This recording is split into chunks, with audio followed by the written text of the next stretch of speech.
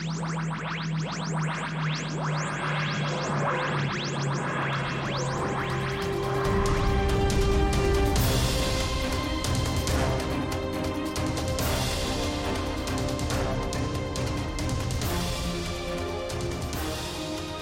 Discussing Network presents Discussing Who, a Doctor Who podcast. I'm Kyle Jones, and I want to start this episode by welcoming back Clarence Brown. Mr. Brown, how are you? I'm doing pretty well, man. No complaints on my end. Glad to be back with you guys to talk about what we're going to talk about. Indeed, indeed. Doctor Who is in the house. Well, not literally, but who is in the house? Who else other than Lee Shackelford? Mr. Shackelford, how are you? I'm pretty good. Just sort of before we started recording, I was giving a litany of my health problems. But, you know, when you put it all into one little package, I'm pretty good. I'm doing fine. Walking and talking and above ground, as they say. Well, I am glad that you're walking and talking, and I'm glad both of you are walking and talking. Our recording schedule has been a little literally wibbly wobbly lately. The last episode I listened to that we edited, it feels like I just talked to you, but that was March, first week of March, when we recorded our top episodes from series 1 to 8. And this is almost Memorial Day, May, when we are recording this episode, but we've got episodes in the middle. So that's literally wibbly wobbly, timey-wimey. What a mess. But since we've talked, the three of us, for everyone listening, we've got some news coming up. So there is a big announcement that I was extremely happy about. And that announcement was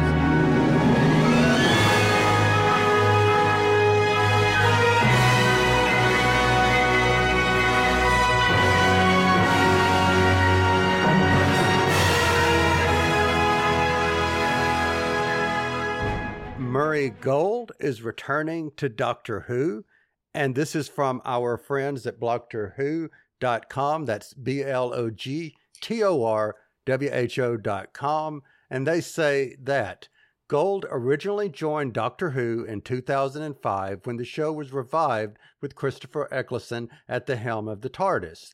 During his tenure, he revamped the theme tune and created iconic musical themes for the Doctors and his companions. He scored Doctor Who for over 12 years before leaving at the start of Chris Chibnall's reign as showrunner. So thoughts, and Clarence, I'm going to start with you. Thoughts. Murray Gold's returning.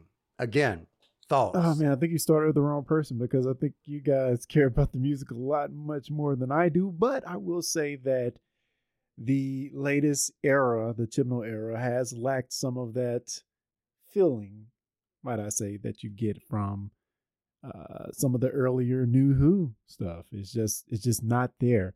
It just feels like a very different show. For me, I can even imagine some of the Chibnall / Jodie Whittaker run with some of the Murray Gold music and some of the beats and the moments coming off as a lot more enduring to me. So with that in mind, you know, to have one of the greats back scoring the return of some of our favorites in Doctor Who is going to be a lot of fun. I think it's going to be a great shift back to the tone that made New Who what it is. Okay, and I purposely chose you first. So that was not by accident because I knew you didn't have that fanaticism that I have with Murray Gold's music. So I purposely chose you, and I love the insight that you gave. So Lee, what did you think? Yeah, I have to agree with everything Clarence says. It's and no shade on Segan Akinola either, if I'm saying his name right. I would like to experience their music in a different context, I think. But being asked to follow Murray Gold for me was a big challenge. It just means it's going to be hard on Segan because I just love Murray Gold's scoring so much. I think even people who are not always conscious of the dramatic music in a series like this, it's affecting you subconscious level. It's really supposed to. Like one of the albums, the collections of his music that I really love is from the second year, the first of the 10th Doctor's year. And it calls back the special themes that he wrote for certain characters. And like his little suite for Cassandra. As soon as you hear it, you can visualize that character again and all the feelings that we felt about that character. And, you know, that's his real gift, is to find a way of creating a motif for characters, and using those, weaving those in and out through the episode. It's just so lovely. It's one of the things we love most about John Williams. Most people don't realize it, you know, that there is a Force theme in the Star Wars movies, and there's a Princess Leia theme, and there's a Luke theme, and so on. By Empire, of course, there's a very recognizable Darth Vader theme. You know, so we start to look forward to hearing those things. In Murray Gold's case, it was a piece that he calls "I Am the Doctor." Mm-hmm. And I think when we heard that, we always knew things were getting real. Yes, indeed. So what do you think that, you know, you said John Williams, and Clarence, there's the gentleman, help me with the name, the guy that's the musical composer for the Star Trek franchise now. Jeff Russo. Yeah, Russo. Oh, okay. All right. Yeah. So you've got him and you've got Murray Gold. What do you think they do differently that sets their music apart from anyone else, that it makes their music so iconic? Is there a common denominator? What do you guys think? Clarence and I are waiting for each other. What's your thought about that, Clarence? Common denominator. Well, to me, it's something special about reverence to what started it, especially when I think of Jeff Russo from the Star Trek side of things, with the new Trek that came about with Paramount Plus. I just heard him talk about the previous music and these composers and naming all their names and talking about specific pieces and scores and talking about what movie this was attached to. Just to hear him talk about that made me love him as a creator even more. But you can tell it in just listening to his music that there was a certain amount of reverence for what came before him. If you translate that over to Doctor Who, I can say the same thing. And I think that's, for me specifically, that what was kind of missing in this last era. It just felt different. Not to say that it was bad. It just felt different. So it's a tricky thing where you have to try to take what came before and add something to it, but it still has to, you know, somewhat feel like the original, sort of just like the shows have to do, quite honestly, the actual production of the show. So yeah, I'm not saying it's an easy thing, but if you can capture that magic of some of the original, I think of some of the Star Wars stuff. You've had a lot of composers come in. What's the guy's name? Goranson? I think I'm saying the guy that did Mandalorian. That sounds totally different from any other Star Wars music, but somehow it captures the feel. And it is kind of hard to explain. That's a really good example because what the Mandalorian and Boba Fett music made me think of immediately when I heard them was the spaghetti westerns of the 60s and 70s. Yes. Which, of course, is what the Mandalorian is. Yeah. You know? That's Ludwig Göransson, the guy that did Mandalorian. There you go. But yeah, it also touches on those deep horns and lush strings things that John Williams has taught us are what makes it a Star Wars movie. So he can do that as well. But when we're out on the desert, yeah, we almost think we're going to hear the loon call from The Good, the Bad, and the Ugly, you know. And he's doing that on purpose, and I love it. Yeah, I'm so glad you mentioned Strange New Worlds, because Jeff Russo is given that theme as a job and is being told, this is Star Trek before there was Star Trek, right? This is Captain Pike. We're going to have James T. Kirk as a minor character in this show. So what he's done is almost the original series theme, but with a bigger orchestra, and it goes melodically in a slightly different direction, but it's still instantly recognizable. So yeah, I think you're exactly right, Clarence. He was tasked with making it very familiar, but also very new, and he struck that balance. Yeah. His music for Picard, just sometimes my jaw was dropping because he was interweaving things, not only from the other TV series that it referenced, but from the movies. Sometimes spoilers for Picard. When we first saw Worf, we got that Klingon music from Star Trek: The Motion Picture, and that's Leonard Rosenman, right? No, yeah. So he's quoting a lot of other artists. Oh, we saw Tuvok, and just for a minute, we had the Voyager theme back there. And yes. And without it being, or when Seven of Nine is talking about Voyager, and you hear the music. And see that right there is what I'm talking about, that emotional bond that it gives you, because seeing a character, but also hearing the music, putting those two together create that emotional response. And I think this is, again, no dig at Aganola's music, but I think his music paired with what was on screen just didn't meet the gold standard, literally, that we had gotten used to. The interesting thing about Murray Gold, before his Doctor Who, I really didn't care about scores. I mean, yes, there was the Star Wars themes, and yes, I did like some theme songs, but I never purchased a soundtrack for the music. I always would purchase the soundtrack because there was a song in the soundtrack that you couldn't get back in the day without getting the soundtrack. Yeah. That, for me, I'm just like head over heels. Murray Gold is returning, because that means that in the 60th and in the 14th or series and whatever, but especially in the 60th, you can go back and play Donna's theme. You can go back and play Wilf's theme. True. All of that stuff he can certainly quote himself into that. Yeah. And I assume this means a new title sequence as well. I mean, I'm on record here as not being a fan of 13's poor, of that thing, which seemed to me not like homage to the original theme, as a deconstruction of it.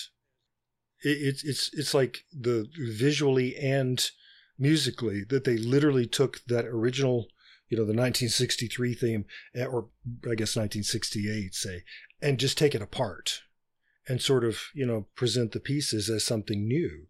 But that's a legitimate artistic expression. But what Murray Gold did was reinvent the theme over and over again, so that he did that lovely Jeff Russo trick of making it familiar, but also making it new. And the graphics team did that again and again with the opening titles as well. And yeah, I just never felt like, well, that's not the Doctor Who theme until Jodie Whittaker's time, alas.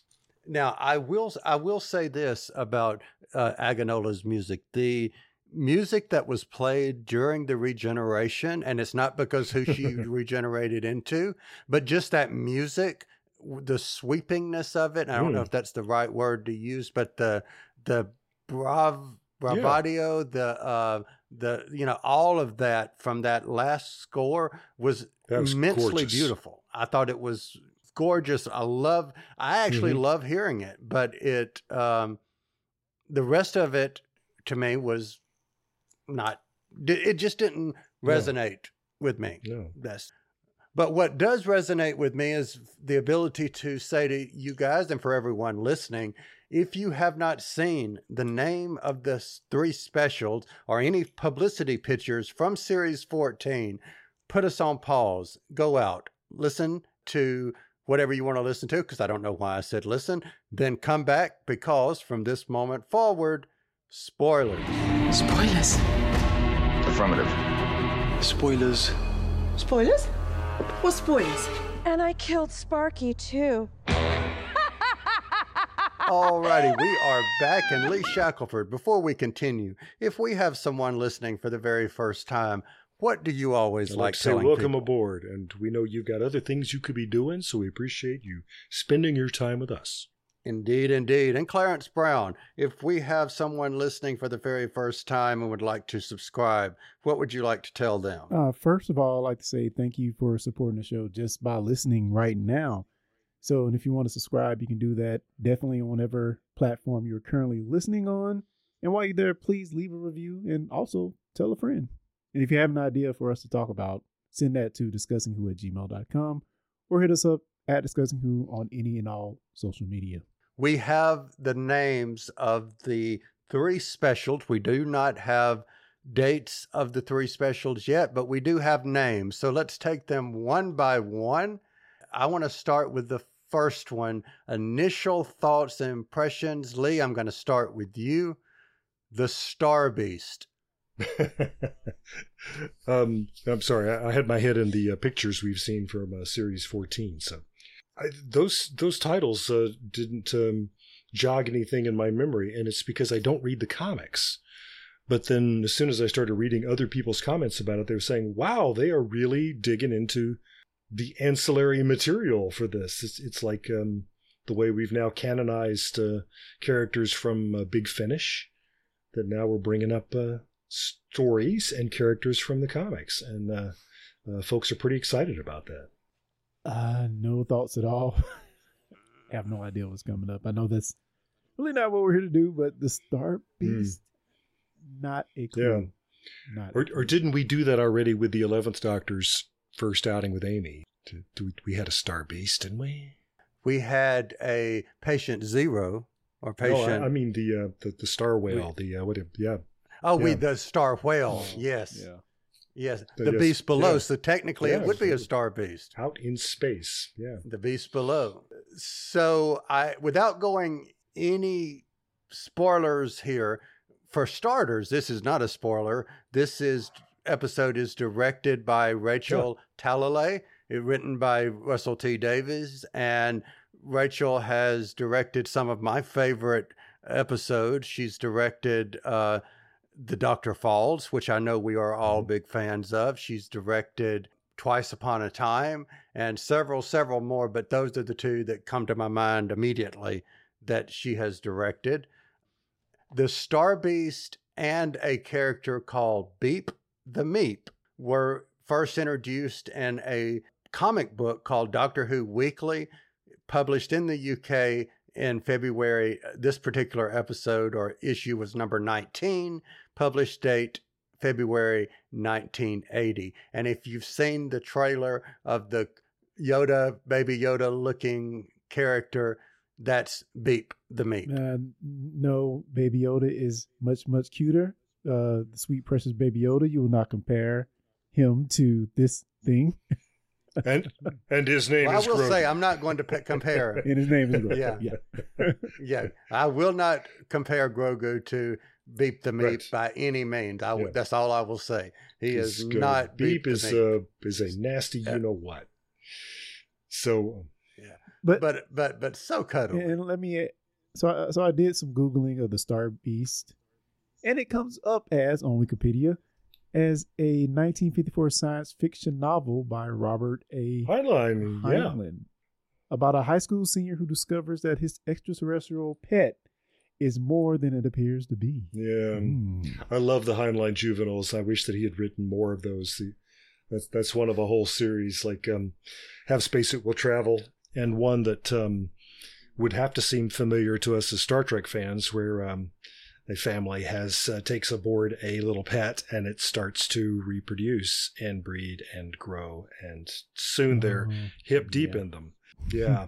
And something that occurred to David Gerrold as he was preparing his script or as it was going before the camera, and he wrote to Heinlein, fan letter. Hey, always been a big fan. Also, I think I may have accidentally stolen the Flat Cats from your book, and he got a nice letter from Heinlein back saying, hey, everybody does it.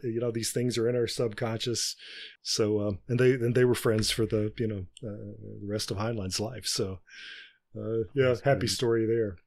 Yeah. So the title is not new, and people in the UK who read Doctor Who Weekly have known about Beep the Meep for 43 years. Whereas we're over here going, what? So I think it's really interesting. And this is another thing that RTD does really well, which is tying in outward media into the main canon, which, is something you guys said earlier, because there is a lead-in comic strip that's in Doctor Who magazine between The Power of the Doctor and the first of these specials that tell, and I've not read it, but it tells the first couple of minutes or first couple of hours of the 14th Doctor's existence. And according to a headline I saw this week, yay, the sonic screwdriver has been destroyed somehow. So new Sonic hopefully coming up. Yes. Yay. Can I ask you guys a quick question? Sure. Does having Tennant come back and do these specials do Ncuti a bit of a disservice? I have felt that way. I really have. That it's sort of like, you're the Doctor now. Okay, hooray. But we've got something big and important to do right now, so we're going to get David Tennant. Yeah. And I know they don't mean it that way, but gee whiz. Very, very valid point. But I don't think Ncuti is not involved in the 60s. Oh, no. Yeah, but these 3 episodes, though. No, I'm saying I don't think that he is not involved. Meaning, I think that he is maybe involved, or maybe not in the first special, but maybe in the second and the third. He may be just as involved as this may David be Tennant. rumor, but one of the things I read is that Wild Blue Yonder deals a lot with the 14th Doctor, or 15th, whatever he is. Well, and I also have read about the Wild Blue Yonder, which is the second one, as you just said. We've not seen anything. They have nothing, no publicity images, no whatever come from the second one. And according to RTD, it has scenes that will blow people's mind, as exactly. A good promoter will say. We'll always say that, but yeah. I'm with you, Clarence, though. It's just like, I don't know. What came to my mind was, let's have a Black History Month. Let's make it the shortest month. It's like, hey, okay. It just feels like you're going to be the new Doctor when we get around to it. Okay. I'll just sit over here then. I don't feel like that's still, nobody has any malice in their heart. I don't think anybody's doing that, but it's just, that is sort of how it's off, and it's, yeah. Yeah. Obviously they're doing it to bring the fandom back into the fold that is left. But again, it feels like, we announced a new Doctor. Wait a little bit. Show you one of your fan favorites first for a little while, and then we're gonna bring him in. I hope that they presented it to Ncuti that way. They said, "Here's the plan. We're gonna do this whim wham, and then you'll be the Doctor, okay?" And not the other way around. And you know what? I may be totally wrong, and I may just be over romanticizing the whole R2D return because I'm just, on board with it. But I don't think that they would have done that. I think it was, he knew from the beginning, you're really the 15th. We're going to tell people you're the 14th. We're going to surprise everybody. And then you and Tennant are going to do the 6th, because you got him saying, what the hell is going on here? Right. And it feels like they're sort of echoing maybe what fans are saying. We did see the publicity photo, or just a candid that somebody shot, of him going into the studio in Cardiff, and they have painted on that wall of the entrance this enormous mosaic, this, or it's not a mosaic. Anyway, this giant painting of the new logo and the TARDIS and everything, and him. So when you walk in, you are greeted with Ncuti's face as the Doctor. That's got to go a long way. Honestly, if I were in his shoes, I think I would actually like having David Tennant lead the 60th, because then that event is not on my shoulders. That is a really good point. I'm not saying it's right or wrong. I'm just saying, if I was the actor, if I were him, I might be sitting here going, you know what? Damn, I'm glad that it's not me leading. Right. I get, everybody's happy. Everybody sees me. And then I've got the series on my own. I don't have to worry about restoring the glory, if you want to put it that way. But doesn't it offer a little bit more pressure for him? If this has come back, then it's just the best thing since sliced bread. Everybody loves it. And then we get into the Shooty episodes, and it's like, it's all right. Yeah. There's nothing. That's kind of what I was thinking. Was I think I'd rather be the guy who was in the 60th. But yeah, we shall see. I may be totally wrong, but I just have this feeling that Series 14 is going to like be awesome. You know, that we're going to go away with Series 14 and me saying, you know what, I like Series 4. You know what, I like Series 10. I really like Series 14. Well, that's what I'm hoping. From your mouth to God's ears. So, just based on the photos we've seen, and we've seen nothing but set photos. Third one, I'm wondering if this is the true name or if this is something else. But the Giggle. Did we even say what the second one was? Wild Blue Yonder. The second one is called the Wild Blue Yonder. Yes. Third one is the Giggle. Yep. Which could be about, for God's sake. I'm trying to talk about the actor. Neil Patrick Harris, thank you. All I could think of is he's got 3 names like an assassin. Neil Patrick Harris. Yeah. Although, I don't know, Giggle. But you know, I remember thinking that when I saw the title, The Doctor Dances. I thought, that's a typo. That's not what that's really called. And it turned out to be important to the story. You know, that is what it's about. So, I don't know, the Giggle. Why not? We shall see. The only thing that kind of just seems weird to me is you don't have a bombastic title for any of the 60th episodes other than maybe the Star Beast, I guess. But, you know, I'm like expecting something like The Day of the Doctor 2 or something.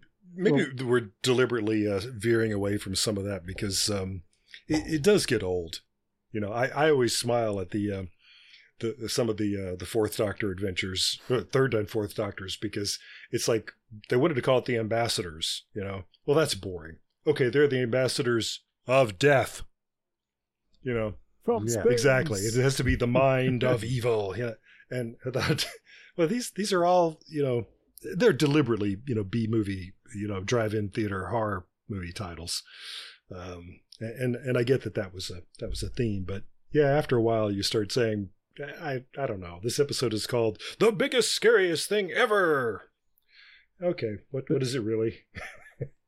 But does the Giggle directly reflect on who they're saying Neil Patrick Harris's character is going to be? Well, I said that, but in the trailer or in the teasers we've seen, he doesn't giggle. No, but he is happy with that worldwide premiere, and you know maybe everything that's the only thing I can come up with story-wise is everything that's happening to the Doctor in these first couple of episodes have all been orchestrated by Neil Patrick Harris's character, whether he's the Celestial Toy Maker, whether he's someone else, and this is all a big joke on the Doctor, hence the Giggle. Yeah, that's a good theory, because when I said that to start with, I was thinking of the Joker or the Riddler, and yeah, why not? What if he's just cruel enough to, since David Tennant's character did not want to go, just cruel enough to bring him back to kill him again? And maybe so.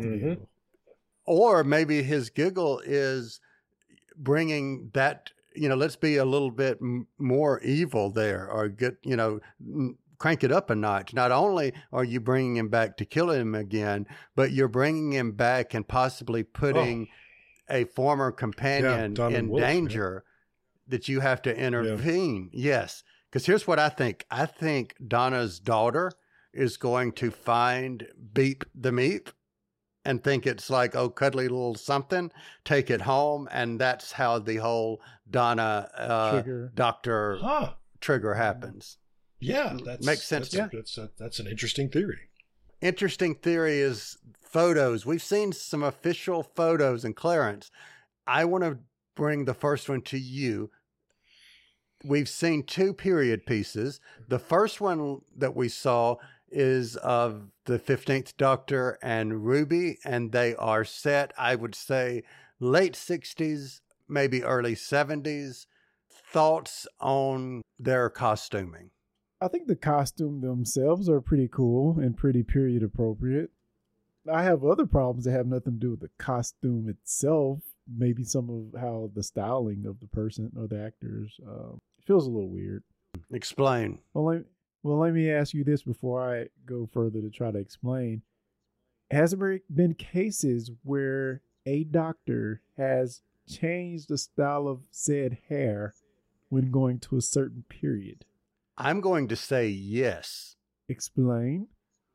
Okay. Lee, do you back me up on that? Or I'm what trying do you to think of an exception, so yeah.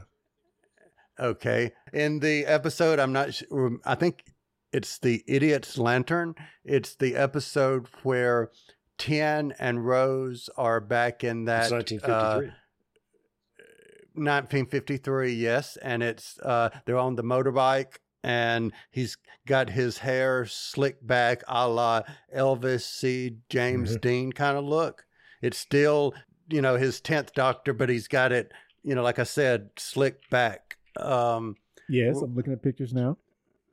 So that would be one example. Another example would be the time of the Doctor when the 11th Doctor was wearing a wig because he pulled off his wig and he was bald. Well, I don't think that applies. Technically, that wouldn't count, but it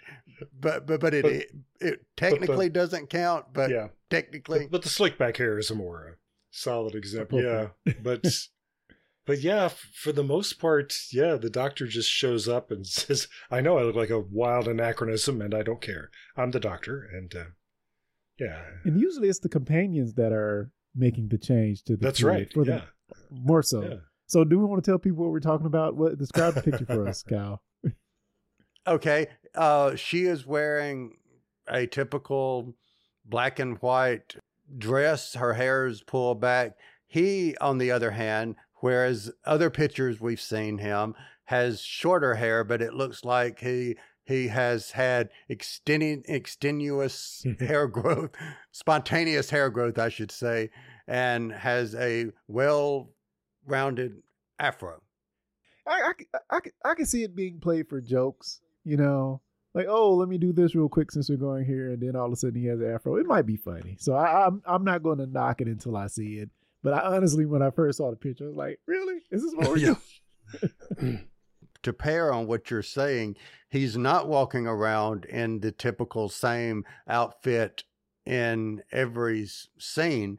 For instance, in the next picture we see, I would say are set probably in the 1700s. Guys, disagree with me if you disagree, but the period piece is different. The clothes are different. And once again, his hair is completely different. I don't know if I've seen this picture. Yeah. So this one, Lee, do you know the one I'm talking about? It's terrible. It's terrible. Oh my God, really? Yeah. I'm through. I'm not watching this series. This is terrible. Anyway, I'm sorry, guys. I'll see the picture. But yeah, it looks like we're in Revolution era France again. Yeah, good point. We're going to go back and thoughts. Maybe it's going to be hairstyles are cool. It's going to be slow. That's what I was thinking. Wouldn't that be interesting if this is part of his character that he has swag. Yeah, I mean. Well, what would be wrong with him saying, you know what, everywhere I've always go, why do you all always get to change clothes? Why can't I do that too? And they make it in part of the story. Yeah. We did this with Clara over and over again. The Doctor would be Victorian by putting on a stovepipe hat, but otherwise he's wearing the same costume. And then they're out there with Robin Hood and his merry men, and she dresses like Maid Marian, and he's still wearing the same outfit as always. It's just like, we've seen what his wardrobe looks like. We know that the stuff is in there.